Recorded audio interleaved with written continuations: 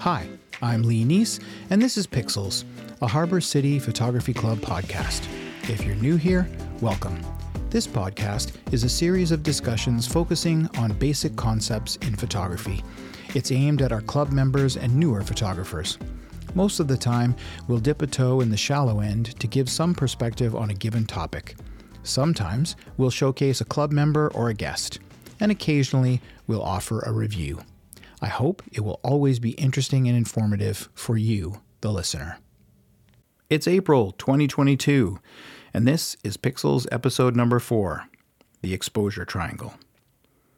I'd like to remind you about something that Judy Hancock Holland said in our March interview episode. As a way to get photographers started on improving their composition, she asks her students to put the camera in full automatic mode. There's nothing wrong with full auto mode.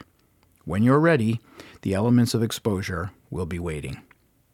Before we look at the 3 elements of the exposure triangle, we need to first understand what we mean by a stop of light. A stop means that we are either halving or doubling the amount of light available to the sensor. Anytime you adjust the aperture, the shutter speed, or the ISO, you are increasing or doubling or decreasing, halving the amount of light. Yes, there are half stops and third stops, but let's stick with baby steps, people. For our purposes today, we're dealing with full stops of light. Now, let's look in no particular order at each of the 3 parameters involved in the exposure triangle. Shutter speed refers to the speed at which the shutter opens and closes, exposing the sensor to light. It is typically measured in fractions of a second, like 1/125th of a second or 1/250th of a second. But long exposures can go on for seconds or even minutes. If the shutter speed is fast enough, say 1/1000th of a second, it can freeze action. When looking at your settings, a lower number is a slower shutter speed. It moves more slowly, exposing the sensor to more light. A higher number is a faster shutter speed, which moves faster and exposes the sensor to less light. In full stops, from slow to fast, your shutter settings are 1 second, half a second, quarter second, 1/8 of a second, 15th of a second, 30th of a second, 60th of a second, 1/25th of a second, 2/50th of a second, 500th of a second, 1/1000th of a second. Most modern cameras have settings that are slower and faster than these ones, but they're pretty basic. The second parameter is aperture. An aperture is an opening in your lens that exposes the sensor to light. Unlike shutter speed, aperture numbers have an inverse or opposite relationship, which means that the lower the aperture number, the bigger the opening, and the more light reaches the sensor, while the higher the aperture number, the smaller the opening, and the less light reaches the sensor. A little trick I used to use to remember this, and this might work for you if you're having trouble remembering, is lower more, higher less. It worked for me, it might work for you. Another thing about aperture is that it not only impacts the amount of light that hits the sensor, but it also has an impact on how much of the frame is in focus, something called depth of field. A bigger aperture number, like f2, allows more light to hit the sensor, but it also has a shallower depth of field, which means fewer things are in focus. This concept becomes critical when shooting something like macro photography.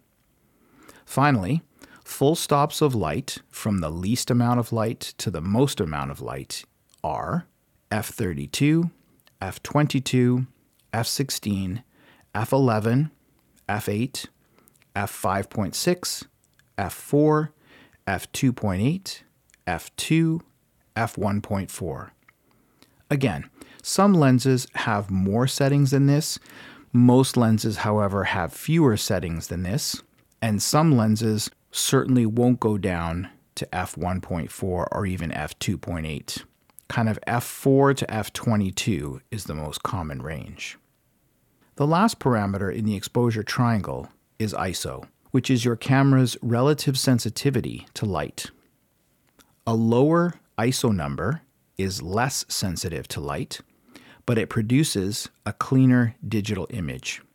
A higher ISO number is more sensitive to light, but often produces what's called digital noise, kind of like film grain.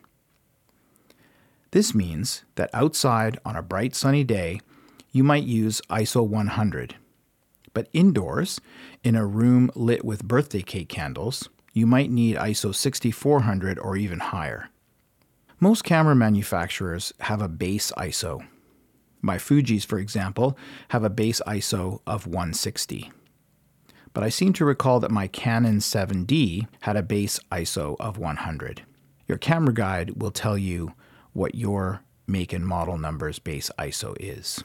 Most modern cameras have pretty decent ISO performance up to 6400. After that, it depends on many factors. Something you could experiment with is taking a series of photos in exactly the same lighting and start with your base ISO and increase the ISO with each picture you take. When you look back at the photos, decide where you think the photos start getting grainy or noisy to your eye and note the ISO. That's probably the highest ISO you want to comfortably use with that camera. In full stops of light, from least sensitive to most sensitive, your ISO settings are 100, 200, 400, 800, 1600, 3200, and 6400. This one's a little easier to remember, I think. Again, most cameras will have more options than these ones, but they're the basics. Okay, so now we have some understanding about the three factors involved, but how do they work together to achieve an optimum exposure? For any correct exposure, there are hundreds of combinations we could use to achieve it. The combination we choose depends on what we envision as a photographer. Do we want a shallow depth of field? Or do we want everything from the front to the back to be in focus? Do we want to freeze motion? Or is motion blur acceptable or even desirable? Is the light sufficient to use ISO 100? Or do we need to increase the sensitivity because we're working in a low light situation? Let's consider an example.